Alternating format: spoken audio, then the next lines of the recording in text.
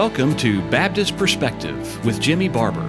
Whether you're listening while driving home from work, sitting with a hot cup of coffee, or making dinner, we hope this podcast will be thought-provoking and edifying. Now, here with today's episode is Jimmy Barber.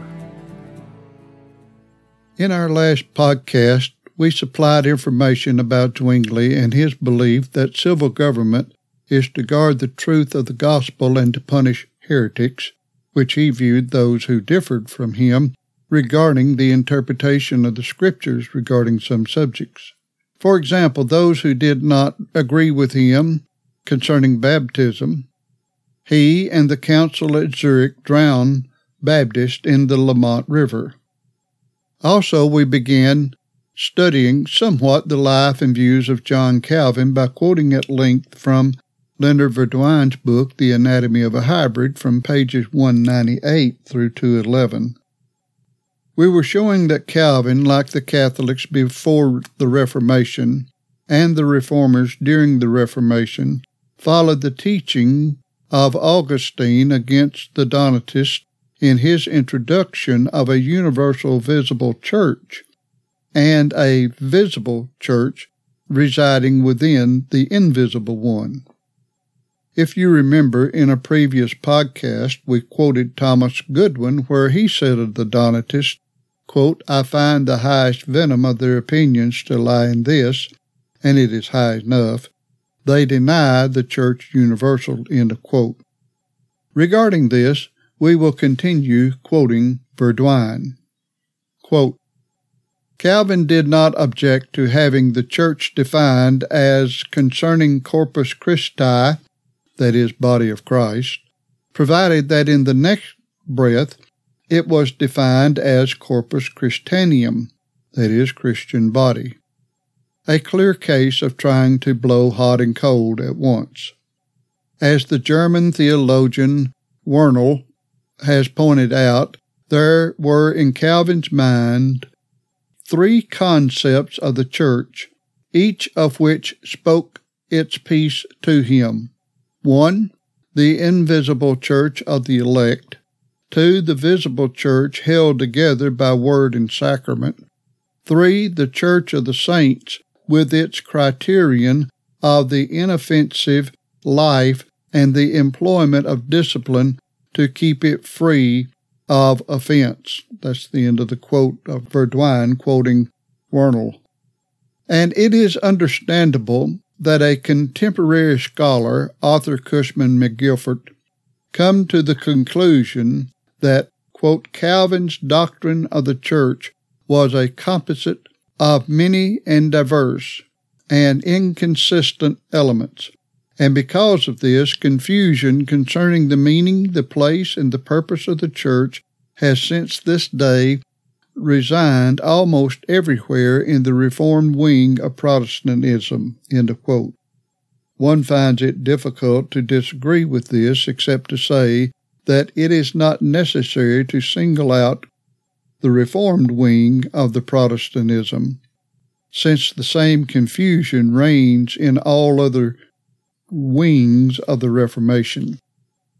It has been said that it is the conception of a free church consisting of free, committed, and practicing believers as opposed to the inclusive state of the Catholics and most Protestants that formed the basic doctrine of Anabaptists. If this is true, then we know what Calvin's attitude toward the new rival church was bound to be: utter disagreement. End of quoting Verduin. Verduin's assessment of the situation should open the door for us as to why civil government considers it legitimate to impose itself on the activities and doctrines of religious institutions, particularly those under the umbrella of Christianity. With the Catholic Protestant doctrine of the connection of church and state being generally accepted by all denominations, including the mainstream Baptist, is it any wonder that congregations in general have bowed to the pressure of government in closing their doors under the current so-called crisis of today? Regardless of one's opinion of Richard Weaver's philosophy, The title of his book certainly demonstrates that ideas have consequences.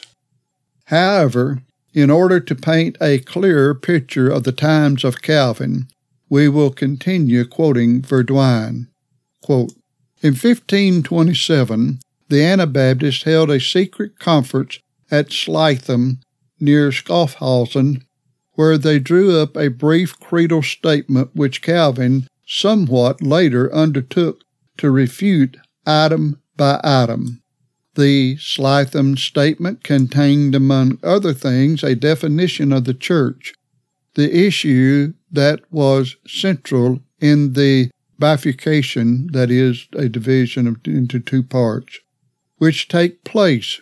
Slitham defined the church as, quote, a fellowship of saints, namely of all believing and regenerate Christians and children of God born again from above by the Word and the Spirit, end of quote. Calvin refuted this statement at some length, offering as a substitute for its definition of the church, that mass among whom the Word of God is purely preached and the sacraments administered according to the institution of Christ.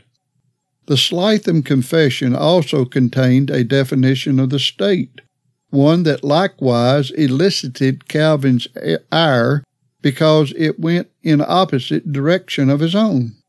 For Calvin, the divinely intended function of the state was not merely, this is a quote of Calvin, not merely to enable men to breathe, eat, drink, and be warmed, but it is that no idolatry, no blasphemy against the name of God, no calumnies against His truth, nor other offense to religion break out and be dissimulated among the people, end of quote, of Calvin.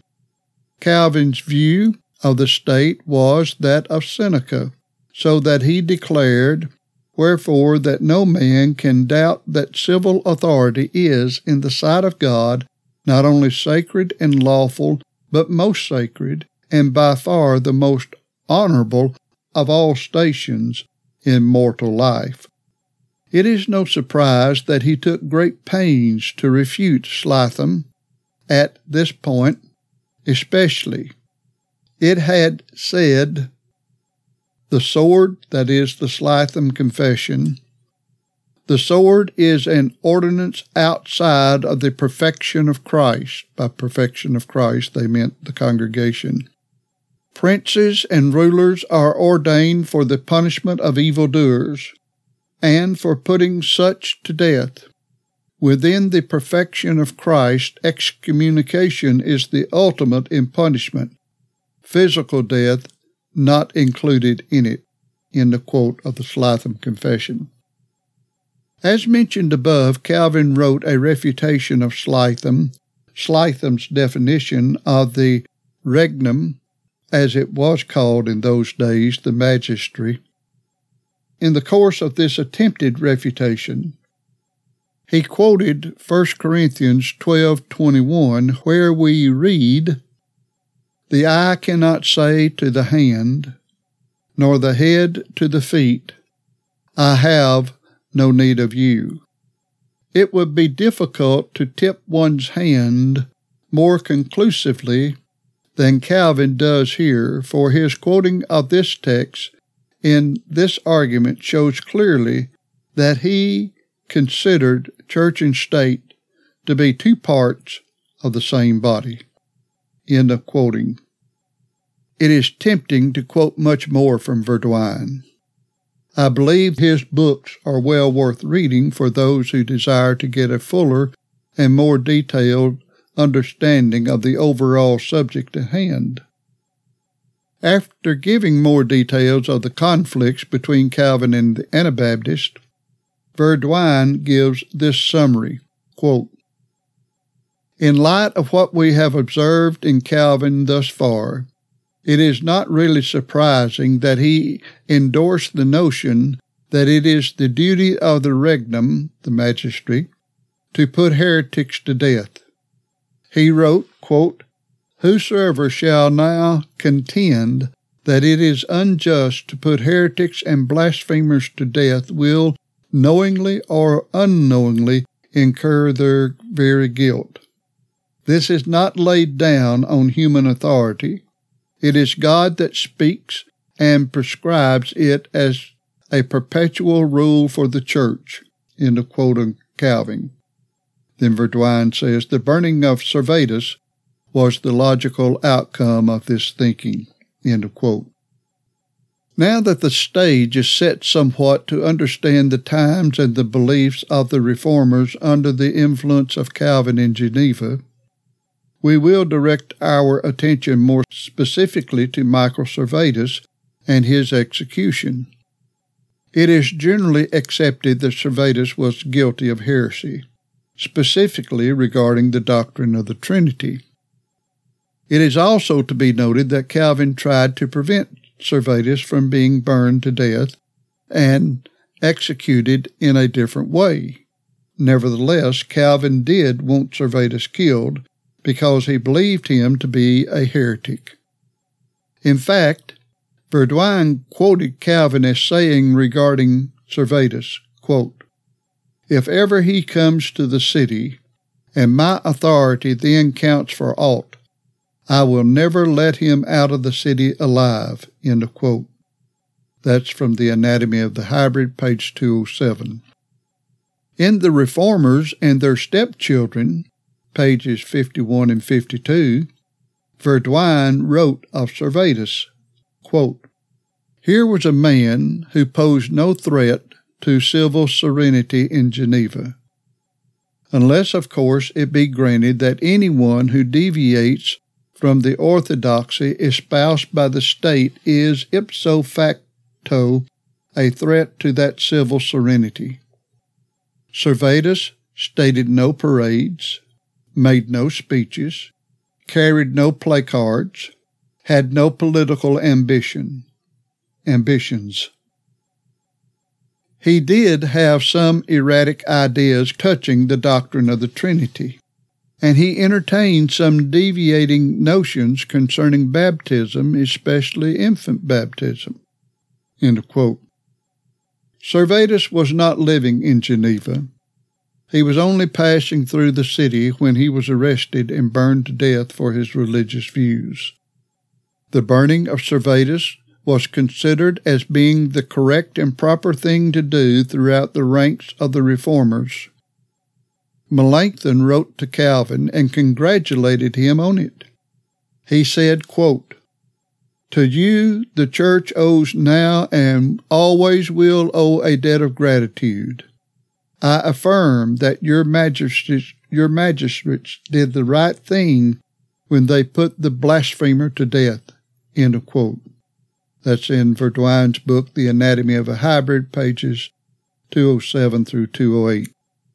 Since John Calvin is considered by many to be a principal figure in the Reformation, and the overall system of theology of the sovereignty of God is often identified after him under the title of Calvinism, I thought it profitable to give considerable time and information about him. However, our time is up for today. The Lord willing, we will continue our study regarding the role of civil government and religion in our next lesson. Thank you for listening to today's edition of Baptist Perspective.